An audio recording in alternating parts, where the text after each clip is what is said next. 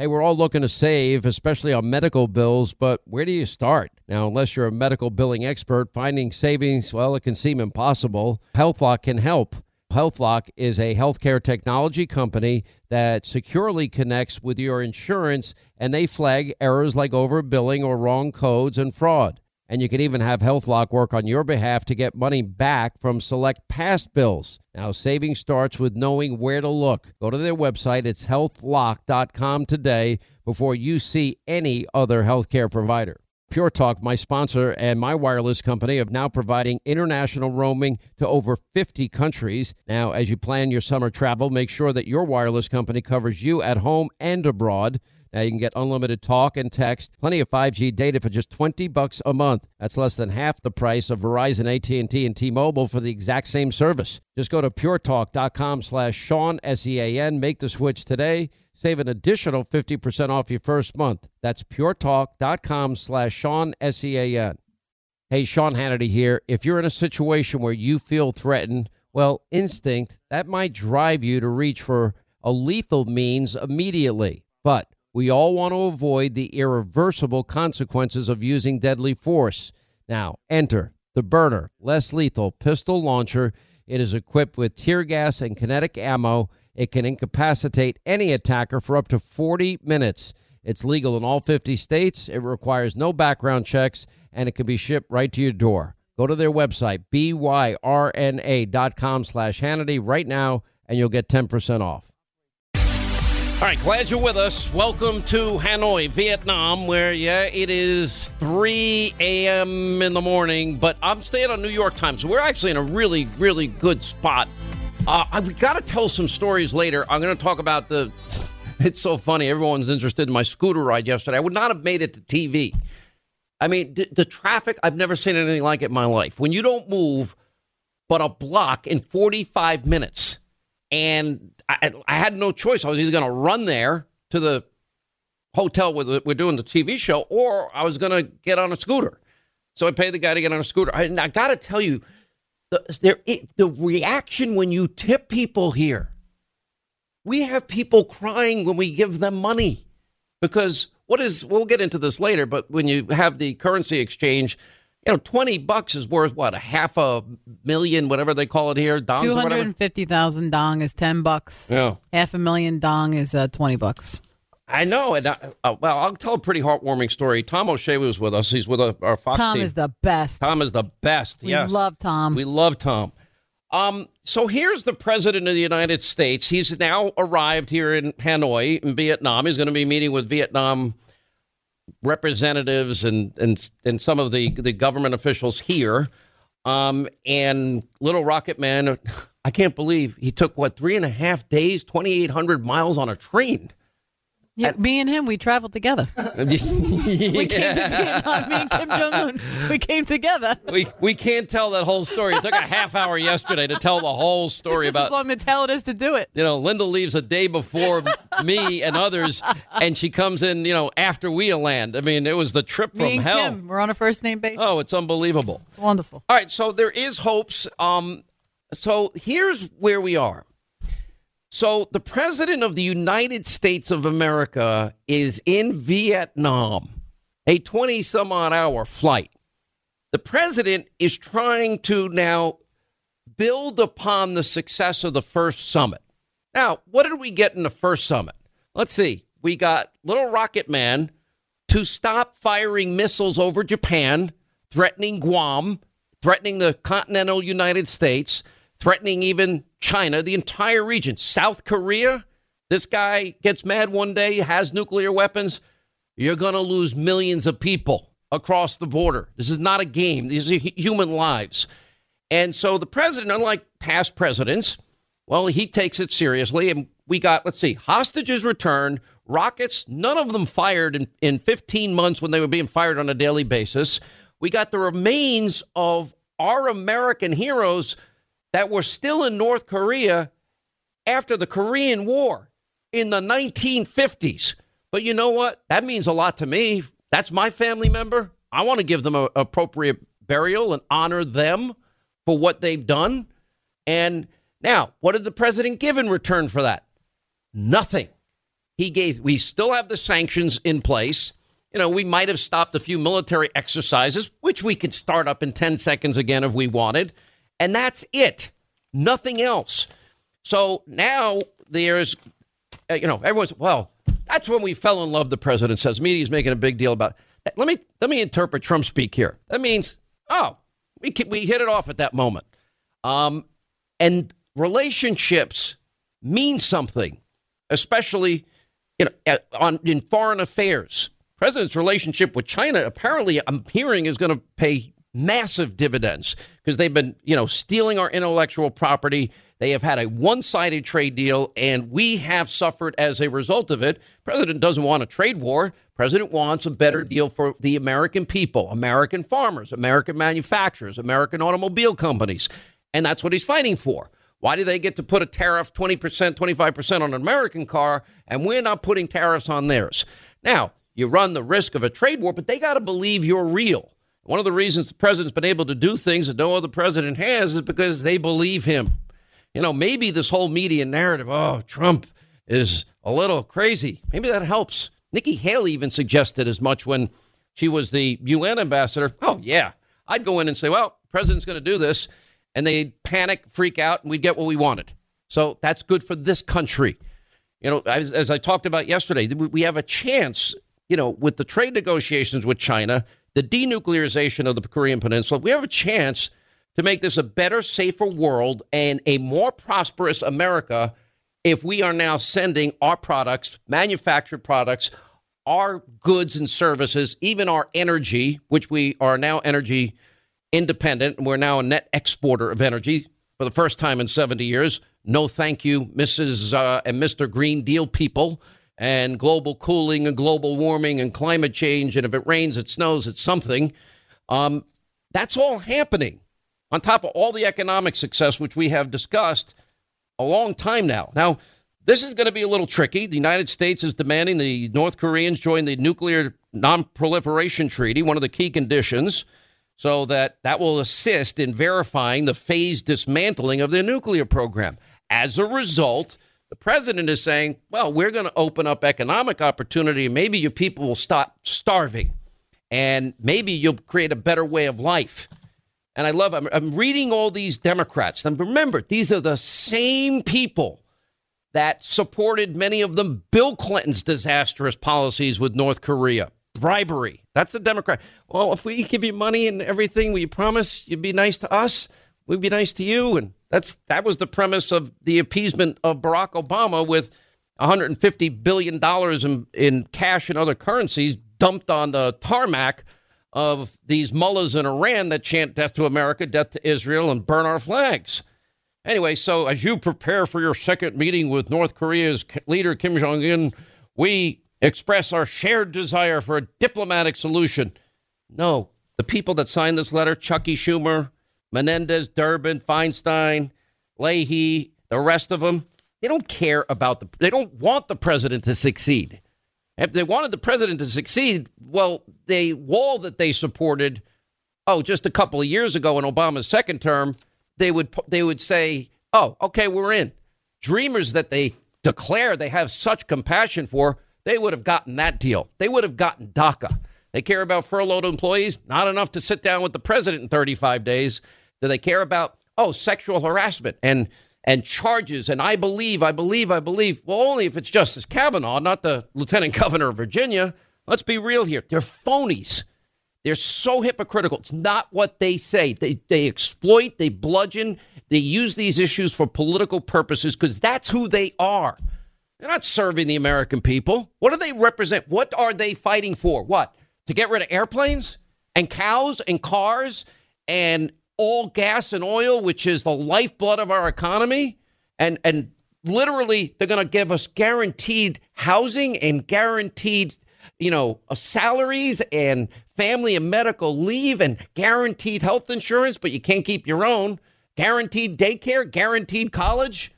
And now we have an estimate, $93 trillion in 10 years.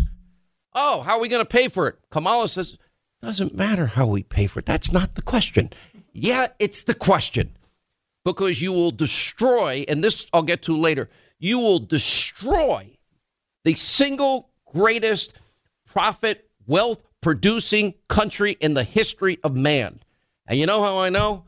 You know, you walk around Vietnam and you give people tips, and I'll tell the stories later, crying over a $20 bill tip, crying, which is worth, what, 500,000 dongs and 500,000 dong.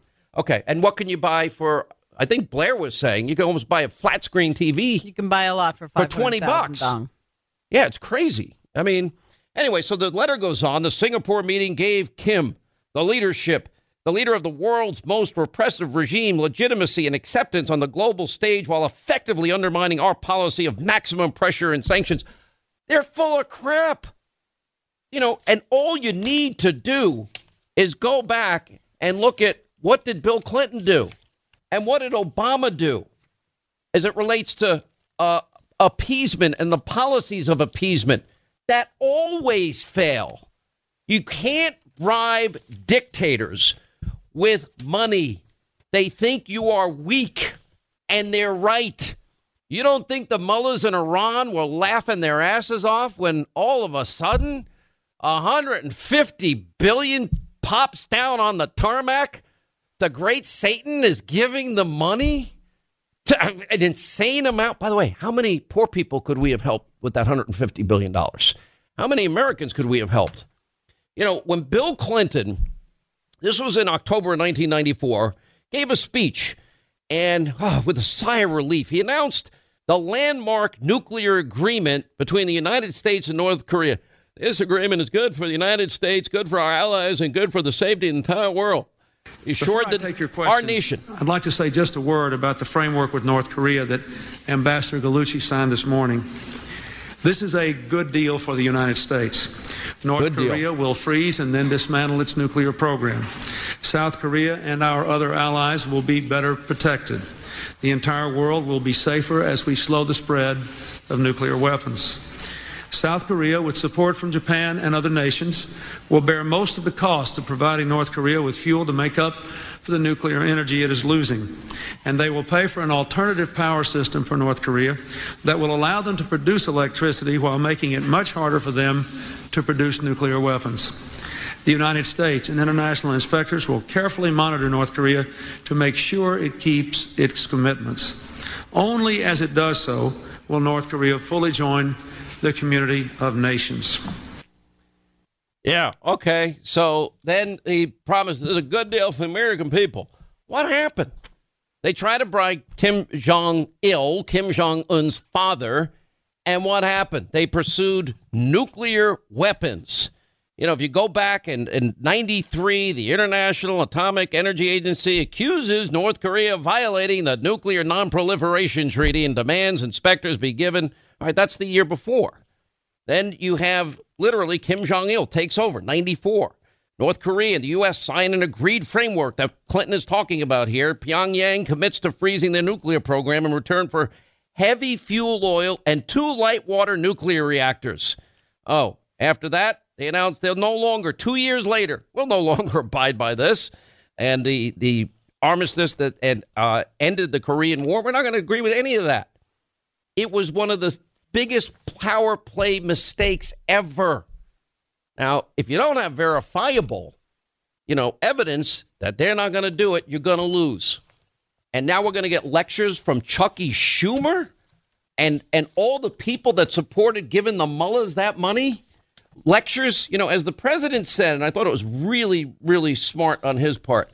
You mean all the people that failed are now going to negotiate and tell me what to do when they have failed all these years? I don't think so. And that's what the president's doing. But back in America, 3 days, Michael Cohen. 3 days, Michael Cohen. The hate Trump media mob. Hate Trump media mob. That's all they're going to talk about.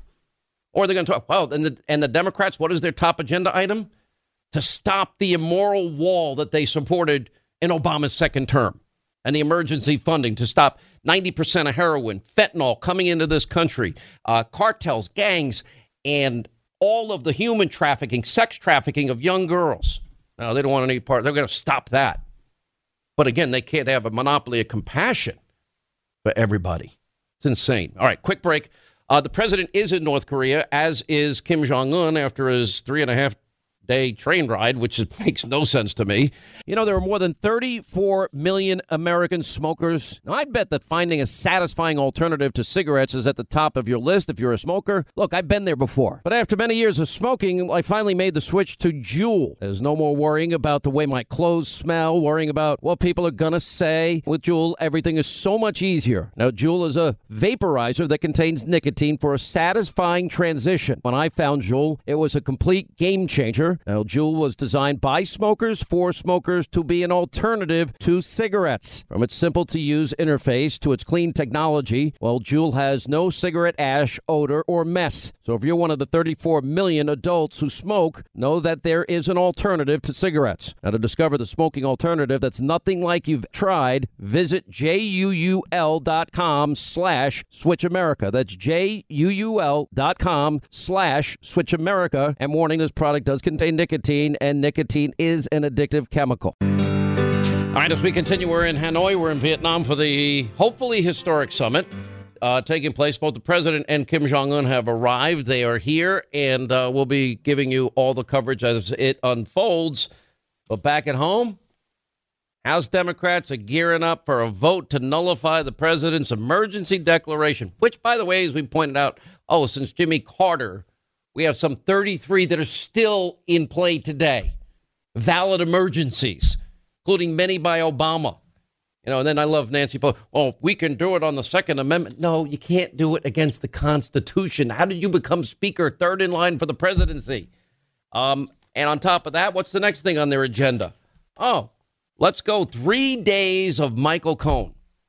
By the way, can they not? I don't know why he's allowing this. Leave the guy alone. He's got the 3 hardest years of his life ahead of him. And what? The Russia discussion is going to be behind closed doors.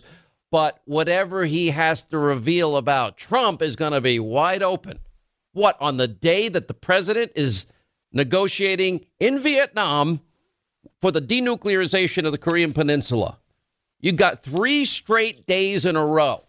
Whatever happened to politics ends at the water's edge? That's non-existent, you know, and this tour that he's going on, to create a distraction from the president's trip? I'm telling you what's happening, though, here. This is not going to play well with the American people, and I'm going to explain this in detail.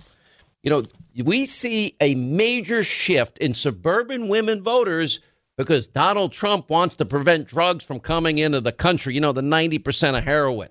And we're seeing a major shift. 65% of the American people now see that the Democratic Party supports socialism. It is not in sync with where the American people are.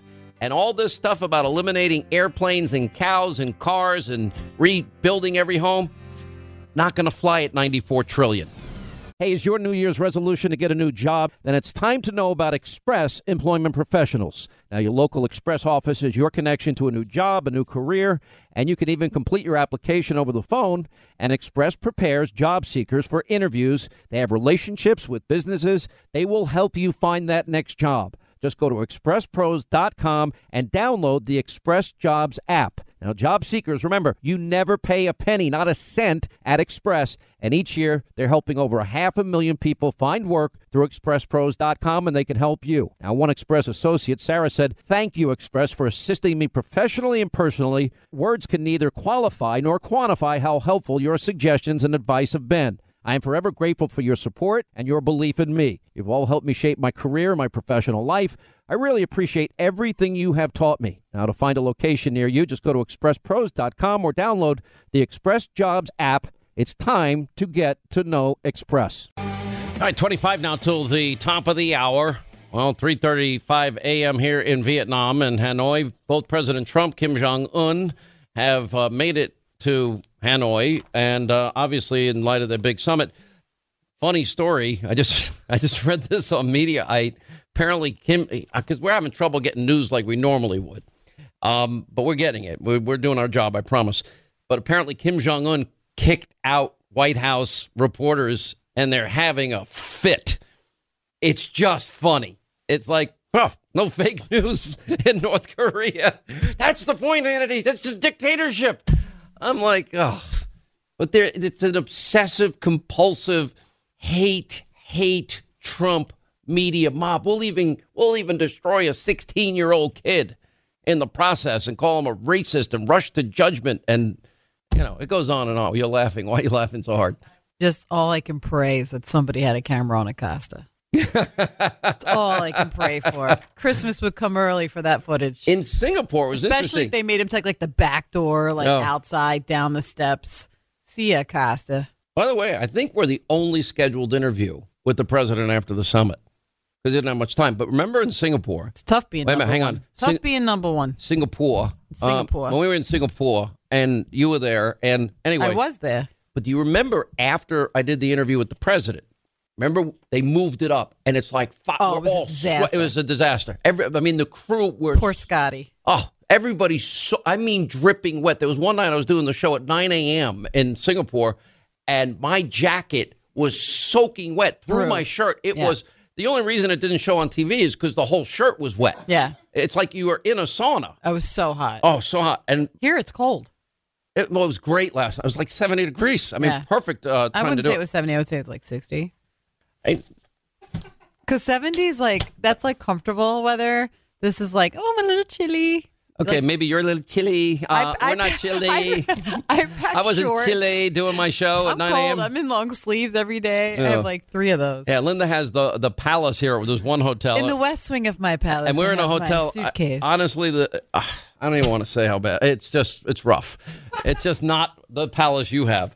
But anyway. But each night the crew gets to come and spend some time with me here. Well, listen, this is where we set up our radio studio, and you and Blair and everybody did a great job. I'm very proud of you all. Thank you. Thanks, boss. You're doing a good job, too. Oh, okay, thank you. Okay. Oh, here it is. White House reporters. It's on Mediaite. They fume after Little Rocket Man boots them from their hotel. I'm sorry. I don't know why I find that funny, but that's great. Funny. Oh, that's hilarious. Now, here we are. So, Michael Cohen, 3 days. Forget about politics ends at the water's edge, when a president's abroad. Forget about the stakes involved here. Forget about ending the possibility that a rogue regime and, frankly, somebody who has shown himself to be a little unstable has the potential to get in nuclear weapons. Maybe stopping that would be a good thing. Maybe Democrats would care. Didn't they used to always say, imagine a world of peace? Imagine no nuclear weapons. Remember, they supported unilateral disarmament. This is not a new democratic principle or idea here. And this is where their focus is. 3 days they're trotting out Michael Cohen, except the 2 days about Russia are going to be behind closed doors. They talk about President Trump. And here's the sad thing. Okay, so Michael Cohen's convicted. He's going to spend 3 years in jail. And I'm looking at this, I'm saying, why would he be doing this? His family has been through enough. Number 2, he's got the 3 hardest years of his life. Number 3, I'm like, is he now putting himself at risk of another charge? Because one of the things he pled guilty to was lying to Congress, lying on a loan application and tax issues. And I'm like, why would he do that? Now, then, of course, Republicans are going to say, okay, well, which Michael Cohen do we believe? This is what you said the last time. This is what you said then. This is what you say here. This is what you say there. And, all this media speculation that there are documents never before seen and he's going to bring new evidence. Okay, I guarantee you whatever he had, he gave to Robert Mueller, he gave to all the investigators, et cetera, et cetera. This is where their mind is. This is hate Trump psychosis. And it's the hate Trump media mob eating it up because now they have something else to talk about than maybe the president accomplishing something really big, deep, and profound and making the world safer. And then you're going to say, well, like the Democrats, well, Little Rocket Man, why would you legitimize him? What? We got our hostages back? No more rockets fired? And the remains of soldiers. I'd say so far it's worked out pretty well for the United States of America. And if my family member were one of the remains that came back, I'd be really happy. I would be thankful that they're not in some foreign country where my hero, relative died on a battlefield in North Korea. Now we can give him a proper burial and honor. So, all of this is happening. And I'm going to tell you something. This is now, if you watch the Democrats, for whatever reason, they have doubled down on beyond stupid. They are the greatest gift Donald Trump could ever want. Because as they go forward, look, let me give you an example. Zogby has a poll out, Trump gaining with suburban women significantly. I mean, this is not a small deal. He said, Zogby called it a stunning reversal of sorts. Trump's numbers were down among men, but up with women after he agreed to end the shutdown and vowed to get more funding for a wall along the southern border. I would say suburban women, because every small town and big city in America is dealing with the opioid epidemic. And there's no mom in the country that wants those drugs anywhere near their children. 90% of the heroin, 300 kids a week dying. It's real, and somebody everywhere knows somebody that died of this crap. So I think they're looking at it like, oh, and now the president has, a 52% approval rating. And especially among women, that's not good. And also the president, record numbers of jobs, record low unemployment for African Americans, Hispanic Americans. You think if this is the state of the economy in 2020, that it's not going to have an impact?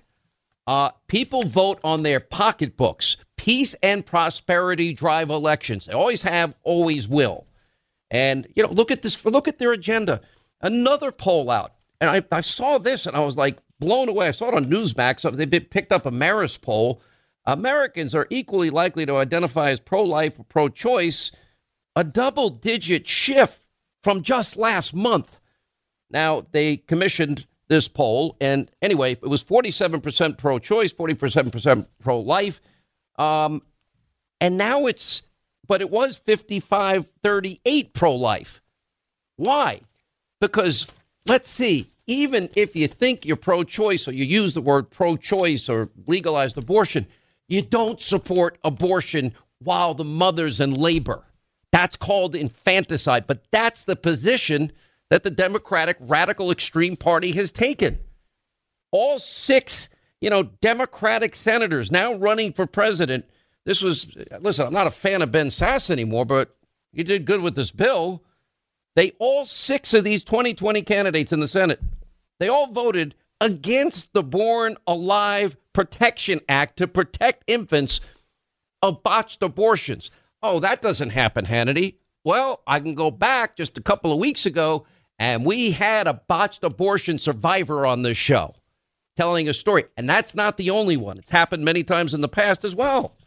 So the Democrats, they won't stand up to Ocasio-Cortez, and they're now trying to outdo her. I mean, so we got the new Green Deal. Again, this is amazing. We're going to rebuild every house in 10 years. The planet's going to be dead. We're finished in 12. So why all this work? Why bother? Might as well just throw one big party for the next 12 years. We're going to really reevaluate whether or not Americans should have any more children. Really? Okay. We're going to eliminate meat, rebuild every house. We're going to eliminate airplanes and cows. And then we're going to offer everything to every American free? Oh, we got the cost in from the former head of the CBO, $93+ trillion, nearly $94 trillion in 10 years that this new Green Deal will cost America. Never forgetting the fact that for the first time in nearly 70 years, we're energy independent. Oh, and we have 2 pipelines now being built, ANWR now finally open, hundreds of thousands of high-paying career jobs in the oil and gas industry, the lifeblood of every economy, and we're going to be a net exporter of energy because we have more energy, oil, gas, coal than all of the Middle East combined. But we'll give all of that up and destroy the economy on a pipe dream of socialism, guaranteed wage, guaranteed family medical leave, guaranteed vacations, guaranteed health care. But you can't have your own health care because it's going to be Medicare for all. That alone is $33 trillion in 10 years, $3.3 trillion a year. And then we're going to have, free college. They haven't screwed up K through 12. Really? We pay more per capita, per student, and get the worst results. Now we're going to go even farther. The kids come out of school sometimes dumber than when they went in. And we don't teach them about American history. We don't teach them reading, writing, and math, the skills that they'll need in real-life situations. I mean, how many college kids? I talk to college professors. They're like, we have to go back to scratch with these kids because they just were never taught. And I don't blame the kids. I blame this whole system of government schools and this unholy alliance with the teachers' unions and the Democratic Party. It is an unholy alliance. Now, Elizabeth Warren's going to tax the money you already paid taxes on, a wealth tax, 70, billion or $1 trillion there, and, free daycare on top of free retirement, on top of free health care, on top of free education, on top of every need you want. And there's 100 Democrats and many of them 2020 candidates that are supporting this. It is going to lead to an economic demise, the likes of which the world had never seen. And Kamala Harris, we don't have to worry about the cost. AOC, cost is not the issue. Yeah, it kind of is the issue. And no, they went even further. Now the White House, the Democrats have a bill criminalizing private gun sales. That's not going to go over either. Then the abortion, then all the free, then all the promises, then the expenses. Then you look at, what's happened under Trump? Well, record low unemployment for every demographic group in the country. We also have, he kept his promise on trade. He kept his promise with the lowest tax cut, the largest tax cut in history. He kept his promise on conservative justices. He's fighting like a madman, tenaciously digging down deep to get the border wall built like he said he would. What other politician fights that hard to keep their promises? They don't. They go there, I don't want to rock the boat. $93+ trillion is the cost of the New Deal. Bloomberg writing up. And this, by the way, the former head of the ever so prestigious Congressional Budget Office. And it is unsustainable. It is a path to poverty. It is a path to, frankly, all free. Every time you get some security from your government, you are giving up your liberty and your freedom as the price. And that's what would happen. This was put together by Douglas Holtz-Eakin. You've heard of his name before. He was the CBO director for a long time. Released a study. Yep. Up to $93 trillion in 10 years. And Kamala Harris on the Green New Deal. It's not about the cost. She actually said that. And now they've added to the list. Now they want reparations. Bernie Sanders says no to Americans who want to keep private insurance under Medicare for all. You not see whatever happened to the pro-choice Democrats? They're not pro-choice. Not at all. Can't even pick your health care. Bernie, damn right I'll raise taxes on the rich like all the other candidates. And Eric Holder, the Electoral College isn't real democracy. Eric, we're a democratic republic. Oh, my gosh. What part of that don't you understand? How did you become attorney general? By the way, activists are blasting the DNC because Fox might do a debate with the Democrats. Oh, God forbid. By the way, we did make an offer to Shifty, the liar, Adam Schiff, full hour of TV. Predictions. Is he going to come on? Put your mic up. Hey, Blair, will you turn my microphone Thank on? you. All right, is he going to come? Thank you, Blair. You think Adam Schiff takes me up on my hour? Yes or no? Yes. Kristen, what do you think? You say yes. Tom O'Shea, what do you say? No. Sweet Baby, no. Blair, no. We ought to have a bet. You want to have a bet on it? Let's have a bet. All right, 800-941. I bet on world peace. Well, Sweet Baby James, you think Shifty's going to come on? Oh, please come on. Adam, please. Listen. Please. Pretty Adam please. Schiff would be... I'll give him 3 hours on radio, too. How's that? If we do it on the show, he'll be fantastic. It'll be a great opposing view. And you know what? It's good to have controversial voices. Agreed. Bill Maher was right. Yep. If we don't have an open forum to have open discussion, he has ideas that are different than ours. What better voice than Adam Schiff? That's it. Let's do it. 600 and some odd radio affiliates. There's a lot of people. They're listening. Number one show on cable. All right. I know I sleep better at night knowing he's out there.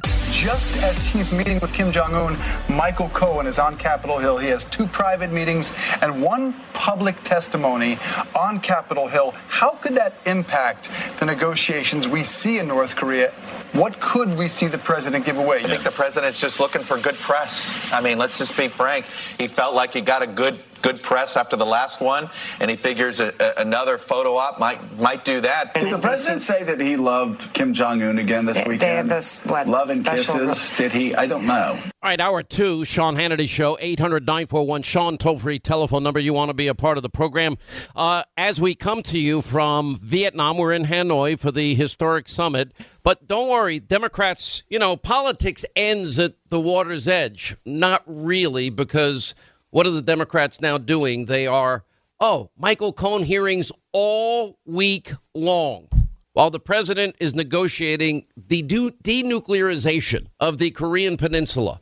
They cannot control themselves. Then, of course, they want to stop the president's emergency declaration because building walls is immoral, but only when, Republicans do it, not when Democrats do it.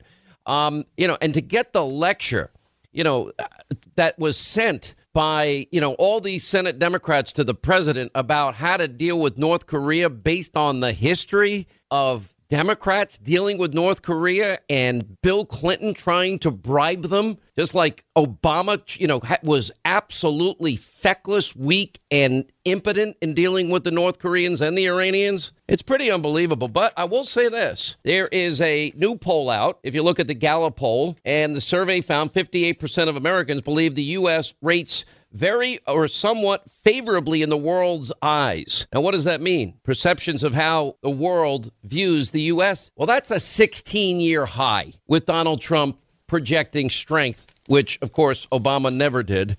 Anyway, we're in North Korea, and we're glad to have with us Dan Hoffman is here with us, as well as Dan Bongino, 2 rock stars. They know this business better than anybody. Guys, good to see you. Thanks for being with us. Yeah, good to be back. Good to be back, Sean. Both Fox News contributors. What happened to politics ends at the water's edge? Sean, I want to highlight the letter, and I wish the Democrats had gone back through history and remembered President Ronald Reagan in 1986 in Reykjavik walking out of a meeting with Secretary Gorbachev and not signing a deal, demanding that the president bring back something tangible. Yes, we'd like to see something tangible, but the president has said he's not in a rush, and I think that's exactly the right tone to take with Kim Jong-un. Democrats would do well to just study a little bit of history, I think. Yeah, well, I think they need to do that. And all of this going back, I mean, no offense to Michael Cohen, but Michael Cohen's going to jail. Yep. And I think he's being used by the Democrats. I think they have timed this out politically, and I think it's embarrassing for them. It's all part of their new extremism and radicalism. Try to be objective for a moment if you're in the listening audience, right? And think about it. If you were kind of a space alien observing the politics of the United States, think about how embarrassing and petty this makes the Democrats look.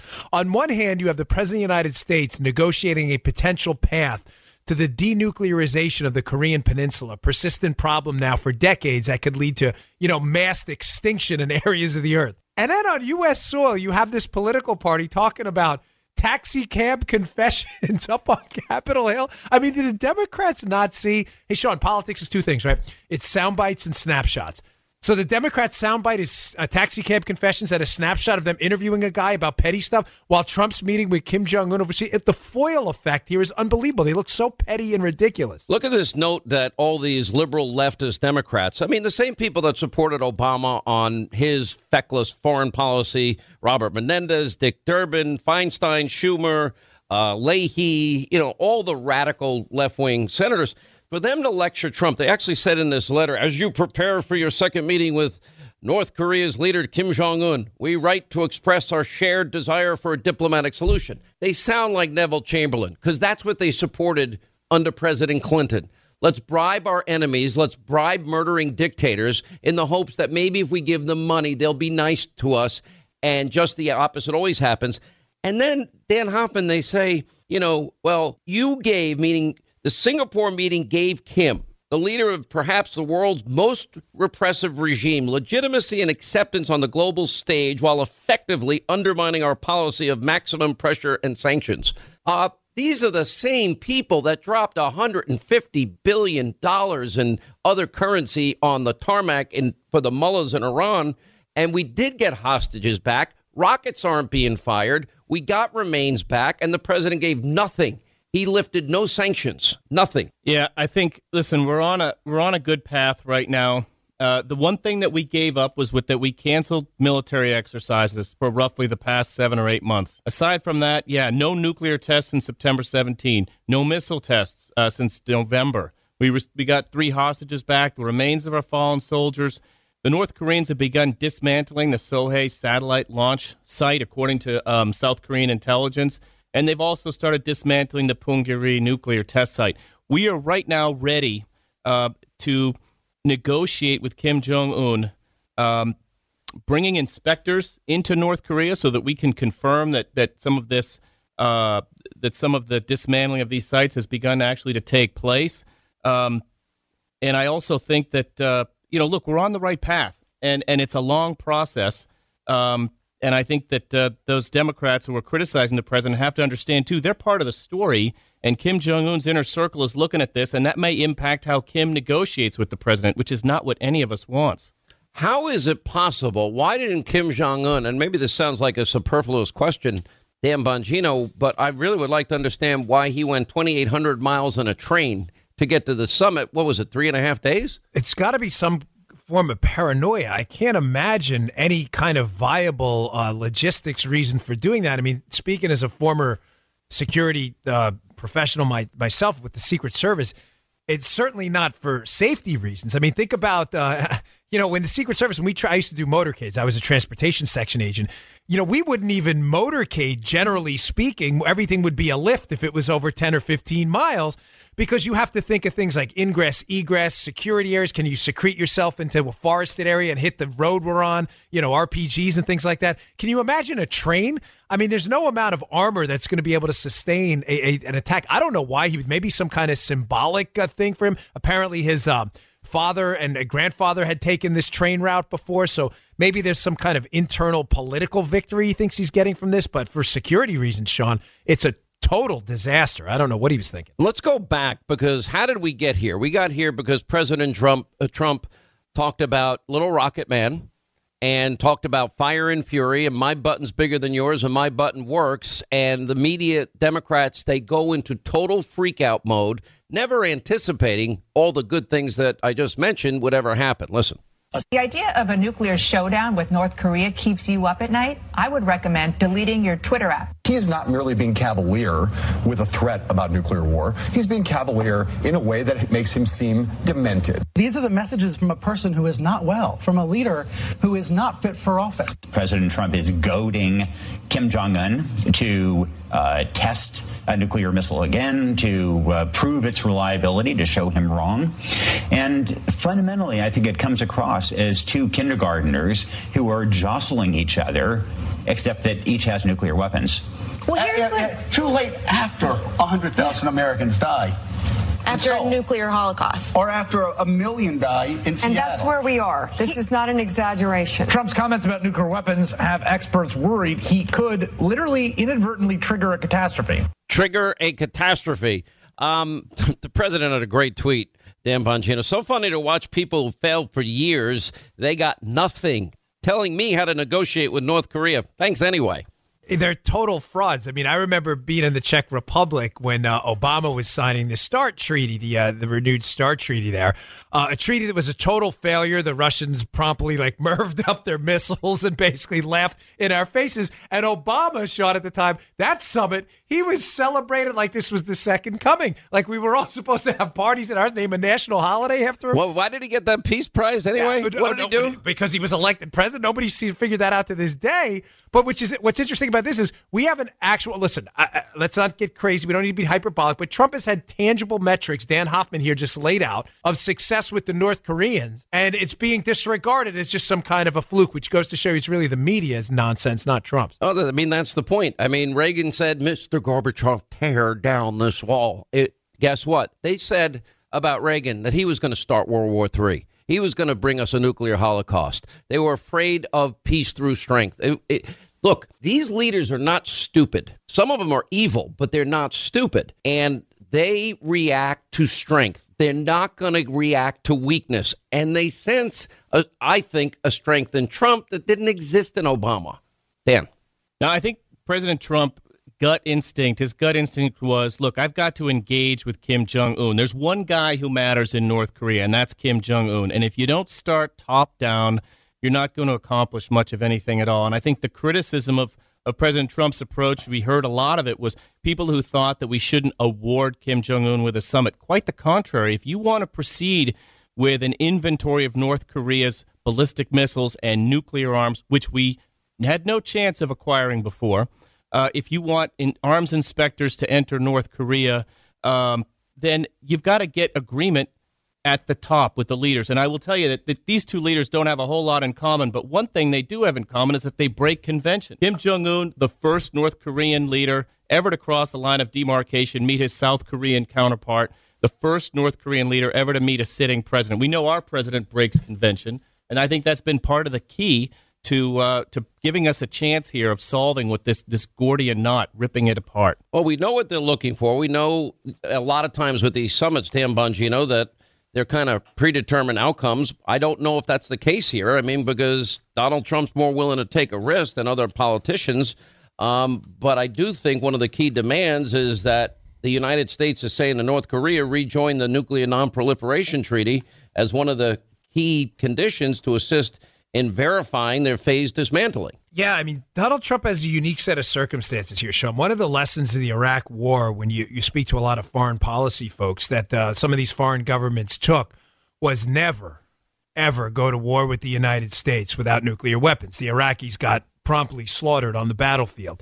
So Kim has to know that. He's a tyrant and he's insane, but he's not stupid from a tactical perspective. So he has to understand that. But also, him coming to Vietnam, I believe, is pretty symbolic. I mean, think about it. You have two models for unification, the German model, right, and the Vietnamese model. In one case, capitalism and freedom won. In the other case, socialism and communism technically won. And I think him coming here is suggesting that, hey, if you're willing to kind of fold a little bit on not allowing me to, fall from power and some kind of power sharing agreement, maybe if we move towards this Vietnam model, I'd be willing to give you some accountability. But the single best thing, if he wants to maintain powers, is the people got to eat and they've got to be satisfied. Yeah, and they're starving. Yeah, they have no hard currency. All right, Dan Bongino, Dan Hoffman with us, 800-941-SEAN as we continue. We are in Hanoi. We're in Vietnam. Hannity live tonight. We got an amazing show. Tell you about that and much, much more. Now the president and Kim Jong-un are on the ground in Hanoi. All right, as we continue, Sean Hannity show. Rod Rosenstein speaking out. Interesting what you can glean from his comments. And, yes, it's going to be 3 days of Michael Cohen hearings, never ending, because this is what the Democrats want to do when the president's trying to negotiate the denuclearization of the Korean Peninsula. Dan Bongino, Dan Hoffman with us. Dan Bongino, I'll start with you. I want to ask one political question. How does it play out with the Democrats 3 days in a row? They're bringing in Michael Cohen. And secondly, they're also trying to stop the president's emergency declaration to fund the border wall, which, by the way, is where 90% of our heroin comes in, which kills 300 people a year. They used to be smarter than this. I can't say this enough. Politics is simply sound bites and snapshots, pictures and small quotes. Do you really want to be on the front page of the Slimes and the Washington Post talking about taxi cab confessions and Stormy Daniels while the president's photo and snapshot is, we may have a deal about some path to denuclearization? How does that look? Remember the foil effect, right? They put a diamond on a black background to make it look shinier. I mean, the black background here is going to be the Democrats talking about, potential payoffs to a porn star years ago that have nothing to do with the politics. It looks ridiculous. But they're going to avoid the topic because everybody knew about the Trump Tower Moscow project that never got off the ground, Dan Hoffman. But this is what they're doing while the president is here in Hanoi in Vietnam. Yeah, I got to say, listening to all this, it makes me thankful that for 30 years I was just focused on our foreign policy and blissfully unaware of all the domestic turmoil that swirls around. Look, I just got to bring this back to the North Korea challenge. This is a huge, complex challenge for us. Kim Jong-un considers the United States to be an existential threat. At the forefront of his mind is the lesson of Muammar Gaddafi, who gave up his nuclear weapons, lost control of his country, sodomized, shot in the head. That's how it ended for him. And there's no doubt that Kim Jong-un is very cautiously approaching every single step he takes. That's why it's important that President Trump is here right now negotiating. And what I hope is that we can keep our focus on this extraordinarily complex challenge, which has such an impact on our national security. All right, great job. Dan Hoffman, Dan Bongino, also with us all week here in Hanoi in Vietnam. Both the president, Kim Jong-un, little rocket man, have arrived. We'll have the latest details tonight on Hannity. We're going to break down just how insane the Democratic Party has gotten. Also, when we come back, we have deep state news. What about the Cohn testimony? And Rod Rosenstein's suggestion that, well, this might not be what you think as it relates to the Mueller report. As we continue from Hanoi, we're in Vietnam. It's the Sean Hannity Show. All right, 25 now till the top of the hour. As we continue our broadcast, we are live. We're in Hanoi. We're in Vietnam. 800-941-SEAN if you want to be a part of the program. Obviously, the summit with the president and the talk of denuclearization. But, of course, don't worry, your favorite Democrats, they're focused on other things like, oh, how can we nullify securing the nation's borders, which just a couple of years ago they were willing to pay for, but now they view it immoral. Only immoral because Donald Trump, he's the guy that wants to secure the border. I guess they don't want to give him credit for that. Then, of course, we've got the curtain rising for Michael Cohen. 3 straight days of Capitol Hill testimony. So much for, politics stops at the water's edge. That's not going to happen. And, of course, they're going to do it one day after another, drag it out, try and embarrass the president as much as they can. I know a lot of Republicans, Jordan and Meadows, Democrats put out the welcome mat for somebody who is a convicted liar. We can't trust Michael Cohen. A lot of politics involved in all of this. Byron York had a piece. The Cohen hearings are designed to keep the public in the dark about Russia. Yeah, because 2 of the 3 hearings that are about Russia are the ones that are not being broadcast. That would be the reason for that. Now, on other news, we have a lot of interesting stuff happening. We have, number one, even Chairman Cummings is asking the Deputy Attorney General Rod Rosenstein to publicly testify before the committee. That'll be interesting to watch, and we'll see what happens with that. And then you got Rod Rosenstein seeming to lower hopes for what the public will see of the Mueller report, and also stating that government transparency isn't always appropriate, meaning William Barr is going to decide, which is Department of Justice rules, which came about because of people like Eric Holder and Janet Reno after Bill Clinton was impeached, and they didn't like the Starr report. But now that it's a Republican, of course, they changed their mind. So Rod was speaking at the Center for International Studies, and I'm going to play a few of the cuts here, and then we'll get to David Schoen and Greg Jarrett. There's a knee-jerk reaction to suggest that we should be transparent about what we do in government, but there are a lot of reasons not to be transparent about what we do in government. You know, the government, just because the government collects information doesn't mean that information is accurate, and it can be really misleading if you're overly transparent about information that the government collects. So I think we do need to be really cautious about that. But as a general principle, my view is the Department of Justice is best served when people are confident that we're going to operate, when we're investigating American citizens in particular, we're going to do it with appropriate sensitivity to the rights of uncharged people. And as I mentioned in my remarks, when we charge somebody with a violation, we need to be prepared to prove it by evidence beyond any reasonable doubt. And the guidance I always gave my prosecutors and the agents that I worked with during my tenure on the front lines in law enforcement were, if we aren't prepared to prove our case beyond a reasonable doubt in court, then we have no business making allegations against American citizens. But I can tell you that I think the regulation was appropriately written to ensure that we can be confident that the investigation was conducted in an independent way, and that if that special prosecutor believed something should be done and we prohibited him from doing it, there would be a report about that to Congress at the end. Beyond that, I think Attorney General Barr is going to make the right decision. We can trust him to do that. He has a lot of experience with this. Bill Barr, when he was Attorney General the first go-round, in the course of his 14 months or so, he appointed a couple of special counsels in that era. They were not subject to this regulation, obviously, but I think we can count on him to do the right thing. The question that Suzanne adverts to, which has been a subject of much speculation, is what's the Attorney General going to do? You'll have to ask him. that question. But we are, the special counsel regulation actually was put together in a very thoughtful way. And the goal of the special counsel regulation was to ensure that when the Attorney General, the acting Attorney General, believed it was appropriate, that we would establish a process whereby there would be some additional independence. And the structural independence really comes in the fact that a special counsel, if the special counsel proposes to take an action and is overruled by the Attorney General or the acting Attorney General, we're required to report that to the Congress. That's the structural independence provided in the statute. Now, interesting things he's saying there. There are a lot of reasons not to be transparent about what we do in government. Well, the Attorney General, William Barr, the new Attorney General, has full, complete control over what is or is not released in the Mueller report. Then you got him saying, Rod Rosenstein, the DOJ is best served when we proceed with the appropriate sensitivity to the rights of uncharged people, meaning if you don't have enough to bring this to court and file charges, you've got to be, there's the due process presumption of innocence, which nobody, it's now guilt by accusation in America. Then we have, Barr will do the right thing and so on and so forth. Anyway, we have that. Greg Jarrett, Fox News legal analyst, author of the #1 bestseller, The Russia Hoax, just released in paperback. David Schoen, criminal defense, civil liberties attorney. Welcome, both of you. And I guess the first question is 3 straight days of Michael Cohen going before one congressional committee after another while the president is here in Vietnam trying to denuclearize and get an agreement to denuclearize the Korean Peninsula. Greg Jarrett. Well, it's curious Congress would want to hear anything Michael Cohen has to say, pled guilty to lying to Congress. And now Congress wants to hear from him again. They can reasonably expect more lies. Cohen has no credibility.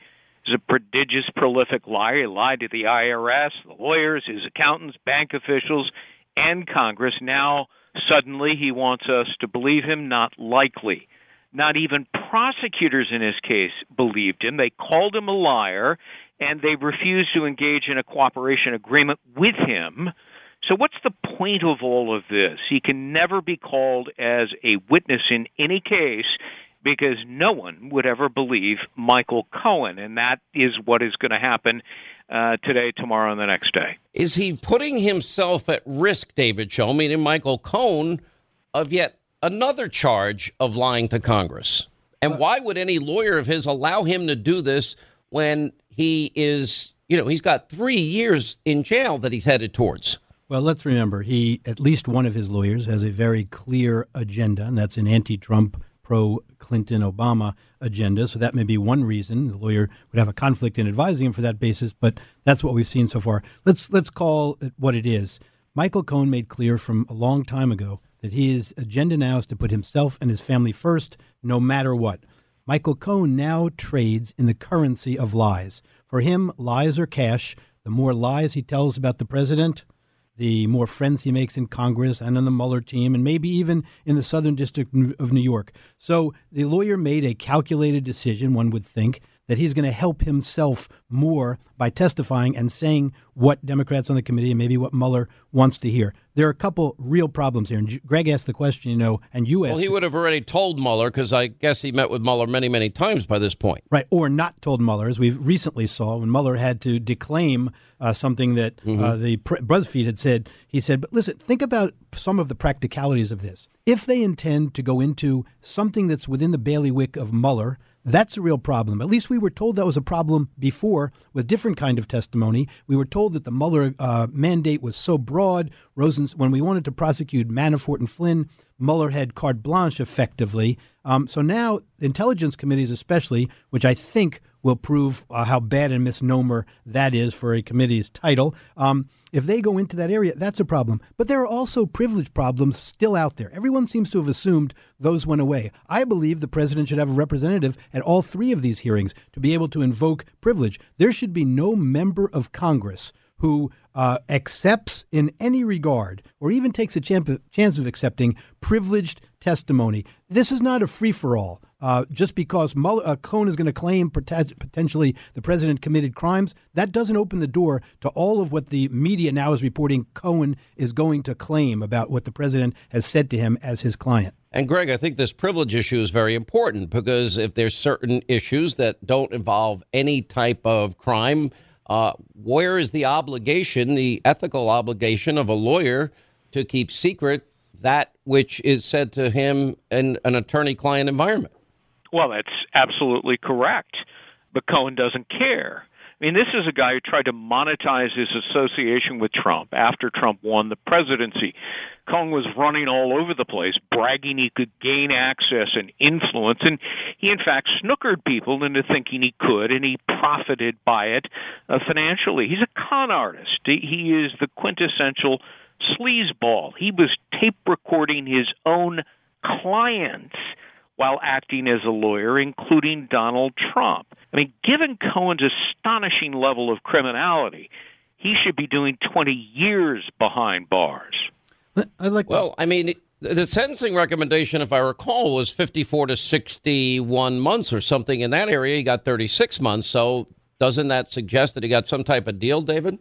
Of course, and it suggests other things suggest that he's still trying to make that deal even better. Let me give you two examples of how this could become very problematic, even though everyone wants to hear because it's such sexy testimony. Remember, these are members of Congress, among them who honored Mr. Strzok, who was an admitted liar, cheater, etc. So they're going to want all of this stuff, privileged or not, to come out, and it's inappropriate. But take, for example, the Stormy Daniels situation. People want Cohen to testify about money paid to Stormy Daniels. It's not at all clear that if money were paid to Stormy Daniels and the president approved it, that a crime was committed. So we don't bring that in under the crime fraud exception because people just want to hear it. There may have been no crime whatsoever there. It may have been an embarrassment, and people pay all the time to stop embarrassments. But what if it was Cohen who proposed a crime and assured the president that the conduct was legitimate or legal? Does that now give Cohen to be able to trade on the advice that he gave the president, get mileage out of it? We're already hearing that Cohen is going to talk about the president's financial transactions, which then the House Oversight Committee will use to demand the tax records. Cohen here, again, this is not a free-for-all. Cohen doesn't have license to open the president up to liability because of his lies, Cohen's lies. If you look at what the Democratic Party is doing here, I don't care if I ran over some numbers earlier. You know, Americans view our place in the world 19% higher than it's been in many, many years. The Democratic Party, look at this whole new Green Deal issue. Then they're fighting for the right to literally abort children during the birth process, which is insanity, and even stopping, a Born Alive Protection Act in case of a botched abortion. Then they want to totally remake American society. And I'm watching the radical extremists take over this party, Greg Jarrett, and this is just adding to it. And I think for the president, to the image of him in Vietnam versus the image of Democrats dragging Michael Cohen back up to Capitol Hill 3 days in a row while the president doing that is horrible optics for them in the eyes of the American people. Well, I think you're right. And, Democrats seem to be oblivious to the obvious blowback that will likely occur by virtue of not only calling Cohen to testify before Congress 3 days in a row, but, there is this continuous push to impeach the president, articles of impeachment. They were talking about this before Trump was ever sworn into office in January of 2017, and it's only gained currency, notwithstanding the fact. But now we have to go back, Greg. This is the Russia hoax. This is your book. Sure. And, when James Baker, the chief counsel of the FBI, now we know wanted to indict Hillary and was talked out of it by a political opponent that was the head of the FBI and by a Trump hater by the name of Peter Strzok.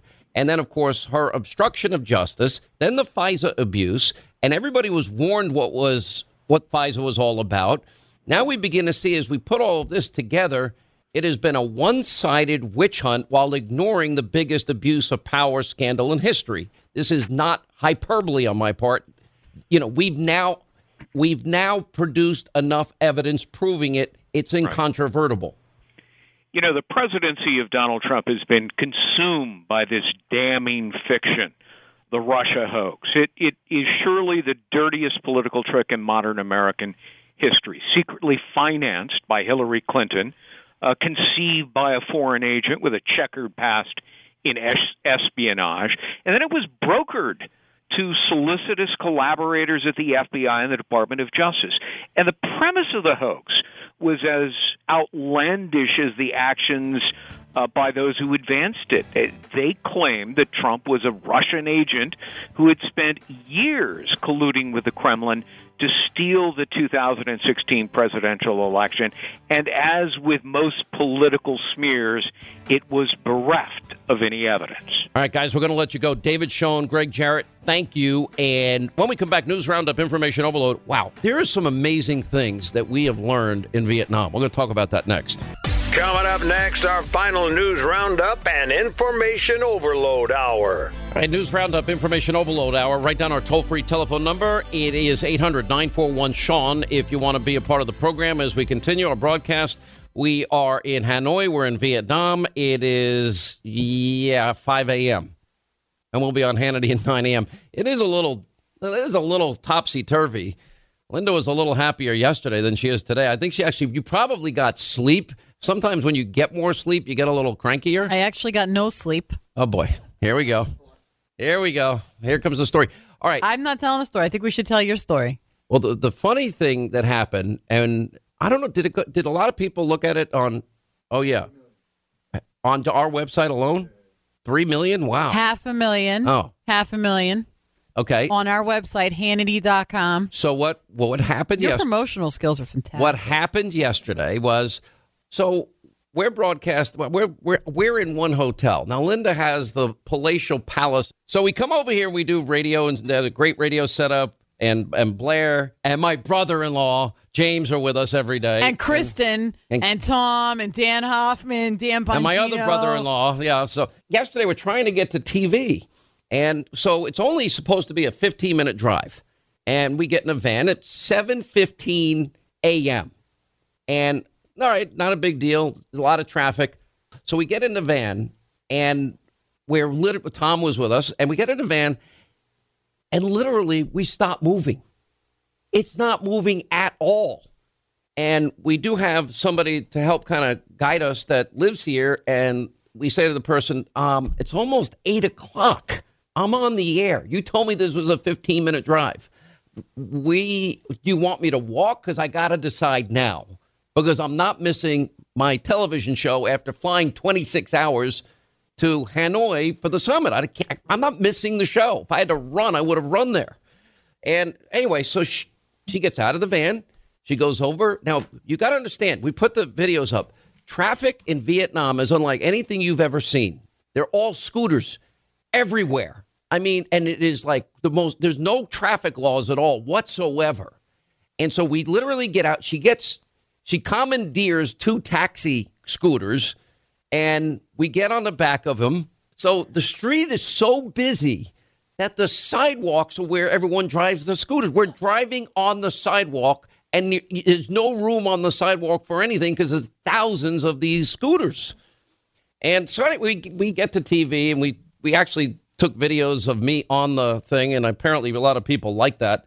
You thought it was funny. Did you see it last night? I mean, listen, you've been wanting to get a Harley for a while, so I guess baby steps are in. Yeah, okay. So the scooter I've told the scooter story before, the Vespa, but the bottom line is I've never seen so many scooters, and everyone drives like a maniac, and I've yet to see an accident.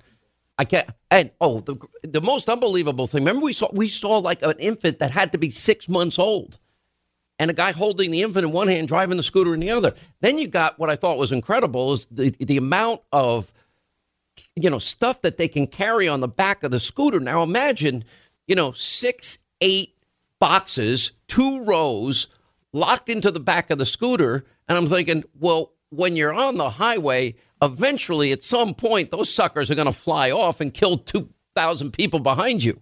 But yet, I've never seen that happen. It's like a work of art. And long story short, we got to the place. And so how long did it take you on the scooter?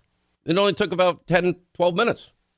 It wasn't bad at all. Did you hang on tight? No, not really. Did you have your feet up on the little peggies? I had the pegs, yeah. They had the pegs. Yeah.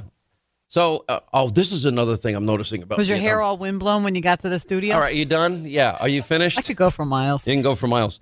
One of the most amazing things, and when we went, you weren't there for this. We all go, and I met a bunch of Marines from Okinawa. And so I said, all of a sudden we start talking. We all sit down. Then, like, my whole team of radio and TV people, we all sit down. And we're ordering beer, and we're ordering pizza, and I'm ordering everything.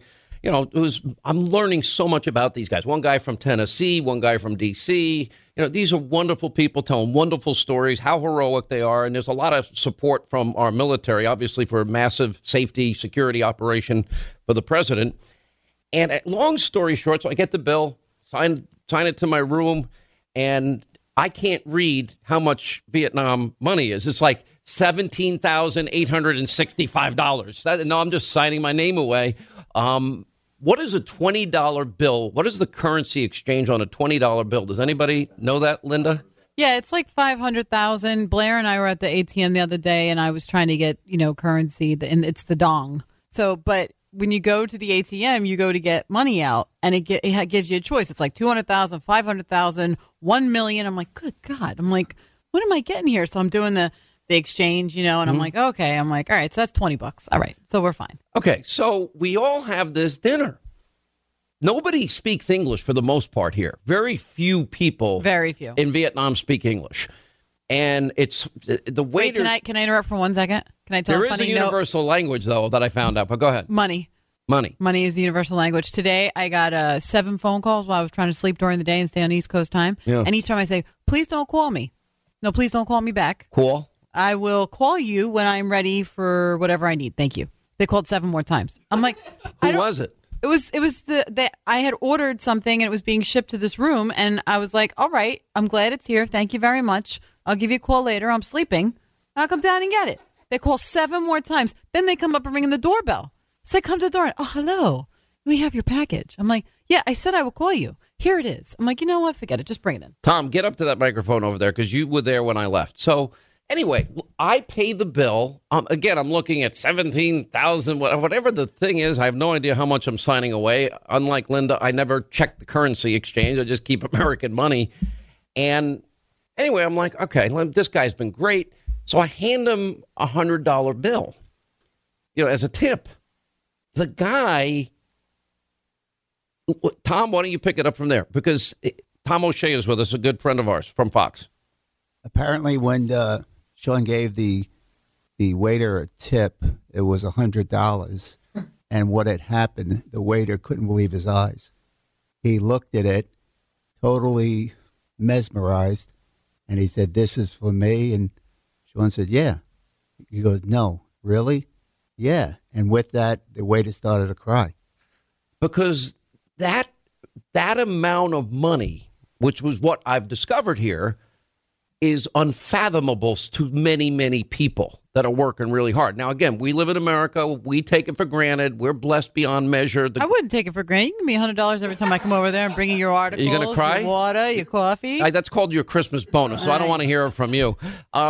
But then I did the same thing with the drivers, the moped, the scooter guys, and I gave them each $100.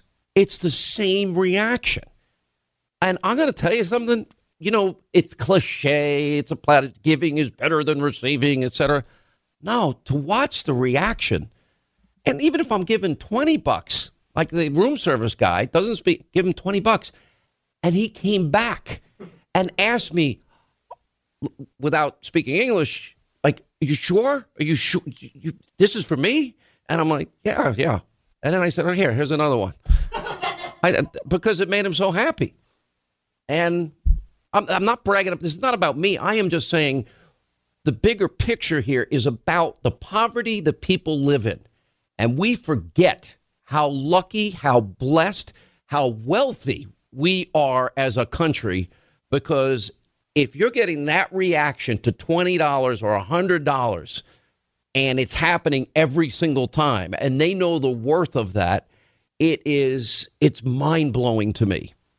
And I honestly just want to give away money while I'm here because you see that reaction. It's not customary here. Tipping is not customary here. I got to take a break. When we come back, we're going to take your calls as we continue our broadcast. Historic summit. We'll let the Democrats, the president will try and create some peace in the world, in a more stable world where maybe madmen don't get nuclear weapons. So then the left can push their Green New Deal to destroy life as we know it in America and end all prosperity. Anyway, we're broadcasting live. We have a great show tonight. Hannity 9 Eastern and 9 a.m. Vietnam time.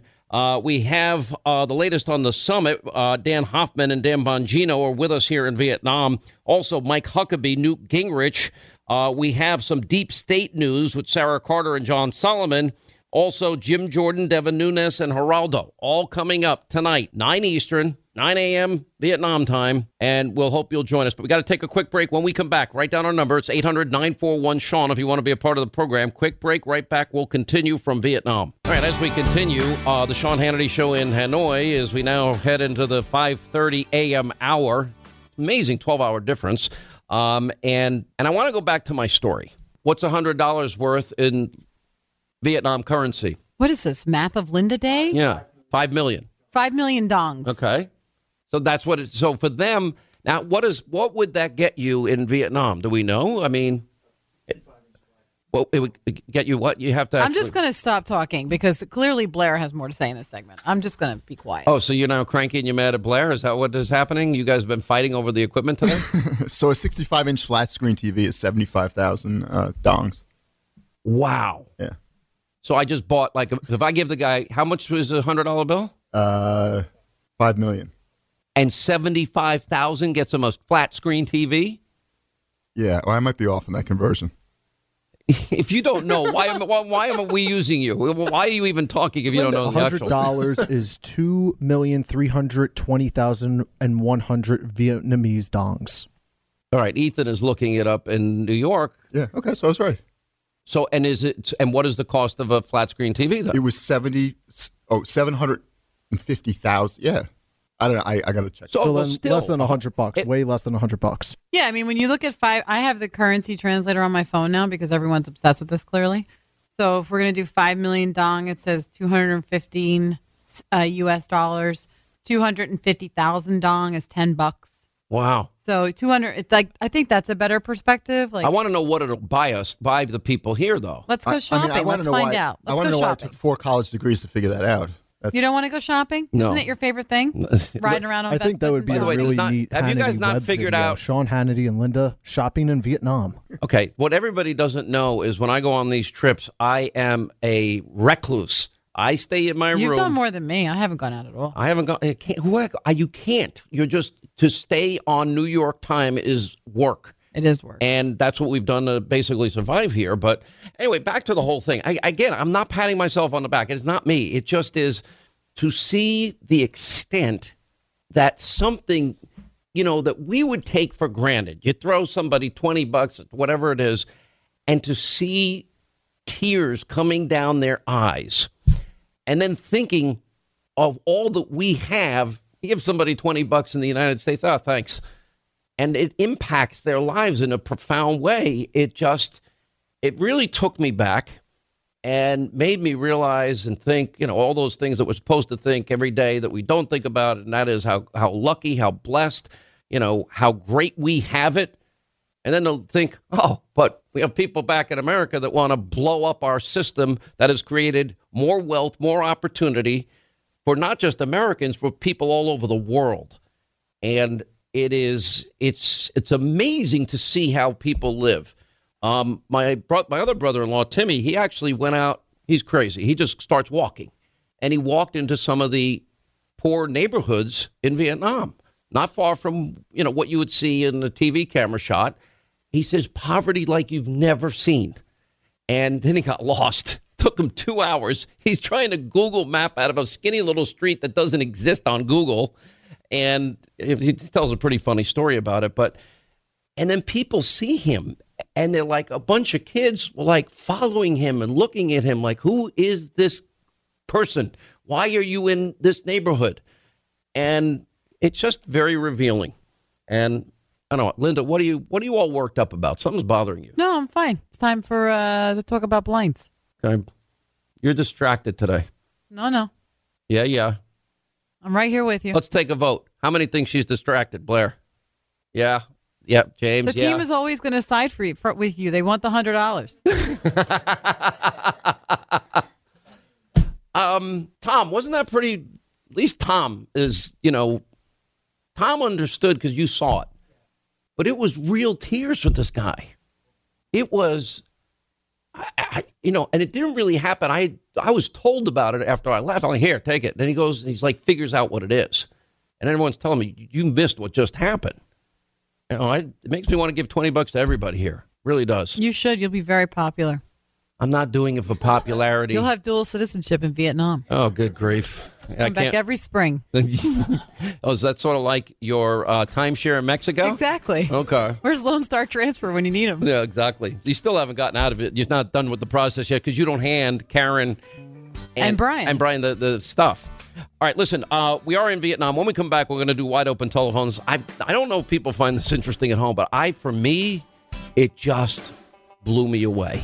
All right, 25 now till the top of the hour, 800-941-SEAN, toll-free telephone number as we continue. We are in Hanoi, we're in Vietnam, and guess what? We're here for a historic summit. What are Democrats doing? Oh, they're fighting to, not build a border wall because it's immoral or allow the president to protect the country from cartels and gang members and 90% of the heroin that comes into America. Oh, and they're also, human trafficking, even young girls into prostitution.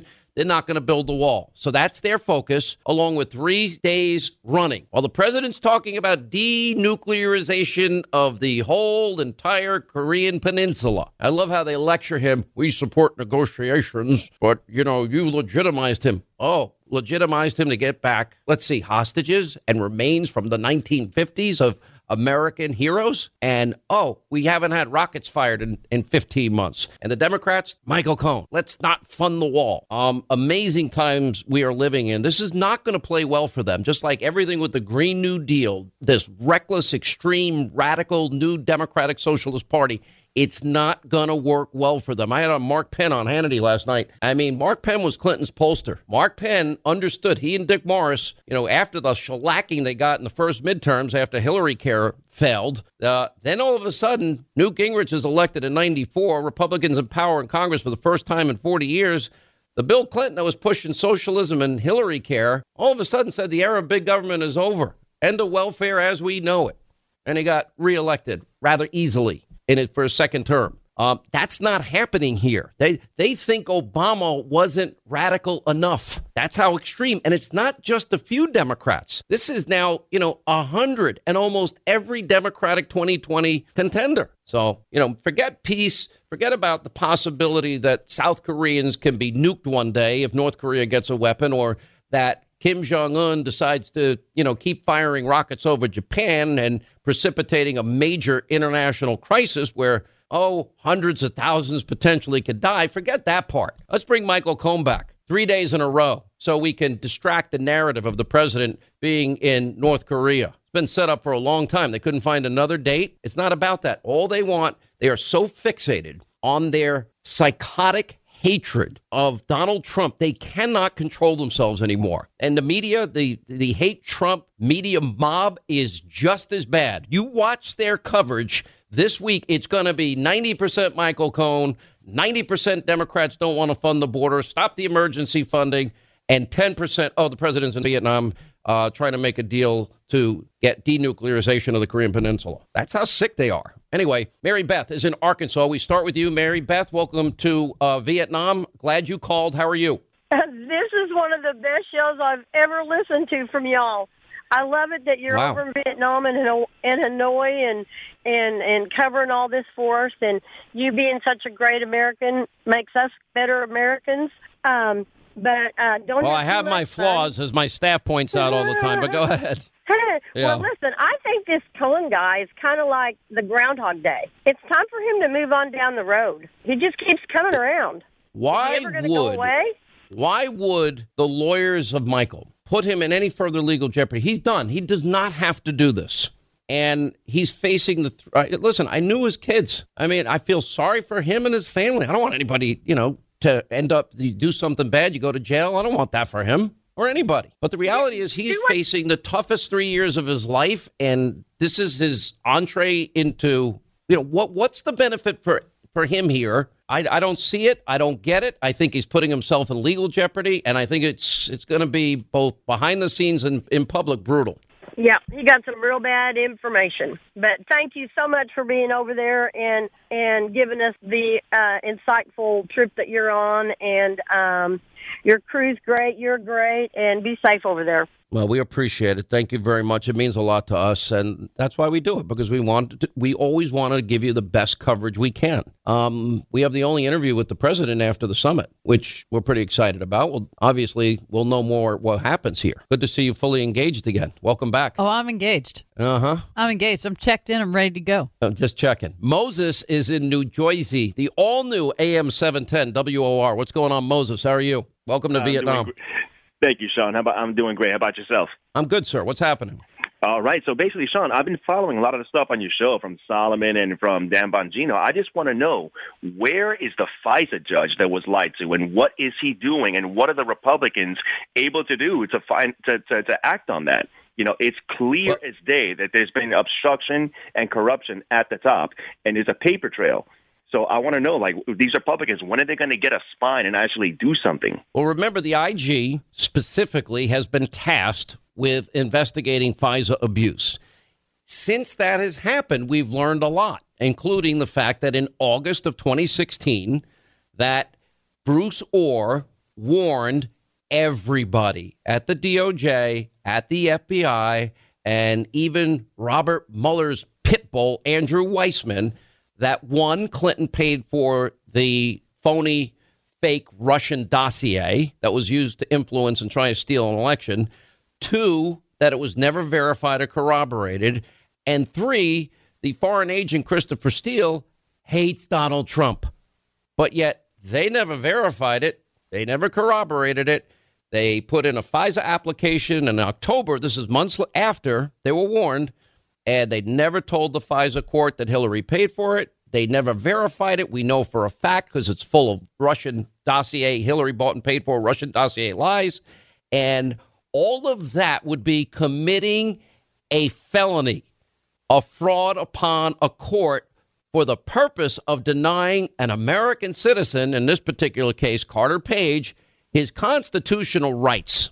Now, if the Attorney General does his job, every person that didn't do their job, knowingly did this, are going to face serious legal consequences. The IG is slow. Michael Horowitz, took forever. But he did give us the struck page text. He did give us incredible information about, corruption and now criminal investigations into McCabe and Baker and a bunch of other people. And I think there's a lot more to come. And so stay tuned. But once that report comes out, it's going to be a barn burner. Has to be. Otherwise, we have no country. We'll shred the Constitution, the rule of law, equal justice, equal application, all gone. I hope that answers your question, Moses. Is that good? Yes, sir. My fear is that if this happens too slow and it's past the 2020 election, my fear is it's getting politicians that have no reason being there with all this happening, in the shadows. Listen, I'm telling you that this is the biggest abuse of power scandal, corruption scandal in history. They tried to rig the 2016 election so that Hillary would win. That include rigging the investigation when she committed obvious felonies. Even the chief counsel of the FBI said, yeah, she committed felonies. And Comey was the one, fighting to talk him out of that. And then, of course, they wrote the exoneration before the investigation. So it starts there. They allowed the Russian lies to be propagated to the American people, lying to them. Why? So the Americans would think 2 hookers were in the Ritz-Carlton in Moscow and were urinating in Donald Trump's bed, and it was a lie. By the way, the lies told about Michael Cohen in that dossier, literally, pages long, and they used it. They knew it was false. They didn't care. And then they used it after the election as their insurance policy to unseat a duly elected president. And that's why this whole thing stinks to high heaven, and it has been nothing but corruption. And it's, you know what, if we don't get this right, I really fear for our country. And I can't be any more serious than that. Thank you. Sean is in Anderson in South Carolina. Sean, welcome to Vietnam. How are you, sir? Hey, how you doing, my man? Hey, every time I hear you guys talk about AOC, you guys need to start reminding your listeners that she has a 4-year degree from Boston University. I think that's a huge story. How in the world are you guys not getting hold of Boston University and asking them, how are you graduating people like this? How are you getting, it's not like a high school kid where they're pushing them through the system. She passed those tests. She earned that degree, and she knows absolutely nothing about economics. She got a degree in economics and in foreign affairs or foreign international relations. But you got to remember, academia is, the playground of, all the leftist hippies from the 60s and forward, and they've been indoctrinating our kids for decades. It's part of the educational system. I think you're missing the point, though. These kids should be able to sue that institution and get their money back. I mean, you're not even talking about a little bit being off the mark here. She knows absolutely nothing of what Sean, Sean, you got to understand something here. This is where it's serious. She represents the views of many elected Democrats, House and Senate. Look at the 2020 contenders supporting this new Green Deal. We're going to redo everybody's house. We're going to get rid of cows. We're going to get rid of planes. We're going to get rid of cars. We're going to get rid of everything. I agree with this caller, Sean, this other Sean, not you. Yeah. Because I really think he makes a good point, which is institutions, they give these kids all this wrong information. This yo-yo AOC goes out into the public. She starts saying all this stuff that she thinks is true because some numbnut at some college told her it was true for 4 years. Now she's out there. She thinks she's proselytizing the truth. Little does she know. She says she's the boss. She's the hogwash. By the way, you better reconsider. I don't know if we can have kids anymore. Oh, no. Can't have kids. Can't have homes. We can't fart. Can't eat meat. And the cows can't fart either. No one's farting in AOC's world. No airplanes. We're going to remodel and what's happening at your house? Rebuild every home, and everything's free. But Sean makes a good point. Someday when she's, a lot older and hopefully wiser, she's going to realize how wrong she is about everything. I hope she sues the pants off of Boston University. But this is almost, I hate to say it, it's almost every college. Oh, no, for sure. This is just an example. We're using this school as an example because it created this monstrous mind of AOC, which I don't know what class she attended in economics. But listen, forget her. It's the magnitude. I'll tell you, there's a good point, too. I'm sorry. It's the magnitude. I'm engaged. I'm tracking with you. I'm feeling it. I wanted to give you a little information. You wanted some more out of me, and here I am. And you're claiming my time. It's terrible. Maxine. The magnitude, the number of people that buy into this is significant. Oh, yeah. It is real. Oh, yeah. And it is. This is why people homeschool. Well, but you got to remember, too, everything. Look, if you're going to get free education, free health care, but you can't keep your private care, you're going to get guaranteed healthy food, guaranteed sustained wage, guaranteed family medical leave, guaranteed vacations, guaranteed retirement, guaranteed now Elizabeth Warren up in the ante. She's going to have a wealth tax, guaranteed child care, cradle to grave, womb to tomb. Everybody has a natural fear in life. I know because I grew up with it, with my parents that were civil servants. And let me tell you something. They worried about paying the mortgage. Sure. They worried about their bills. They worried about what would happen when they retired. They worried if they got sick. And that is most people. That was me for, 2 decades of my life. AOC's paying her folks, what's it, $52,000? Yeah. Why isn't AOC paying herself $52,000? She wants equal distribution, right? What's going on with that? Right. How much is she making?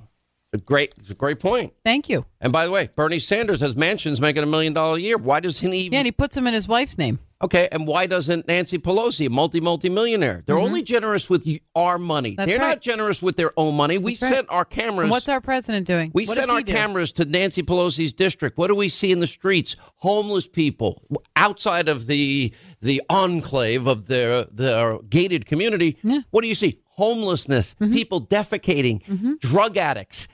Needles everywhere, Well, she doesn't see that because she's 5 minutes away in the gated community. She has millions and she doesn't build a homeless shelter herself. I mean, Nancy doesn't know who's president right now. She keeps calling Trump Bush, so we can't really go by Nancy. Nancy's checked out. She's out to lunch. She's checked out. It's over. All right, from Vietnam, it's the Sean Hannity Show. We will continue. Hannity, well, almost 3 hours away, and it'll be 9 a.m. here.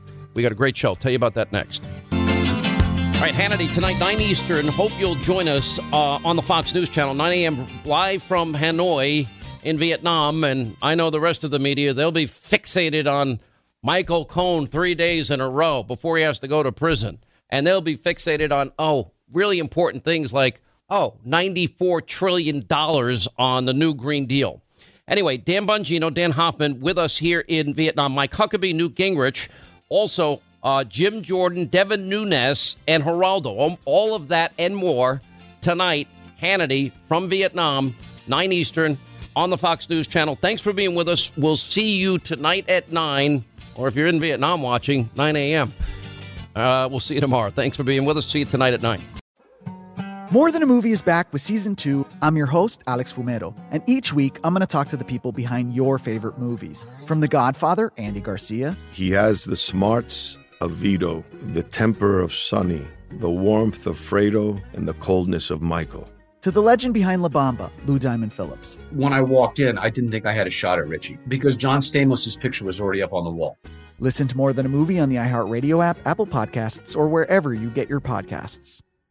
Hi, I'm Michael Rappaport. And I'm Kibi Rappaport. And together we're hosting Rappaport's Reality Podcast. We have a passion for reality TV, and we're inviting you into our living room. We're dissecting the drama, and we're giving praise to the single greatest form of entertainment on television today. That is right. Reality TV is the greatest form of entertainment on television today. Listen to Rappaport's Reality with me, Kibi Rappaport. And me, Michael Rappaport, on the iHeartRadio app, Apple Podcast, or wherever you get your podcast.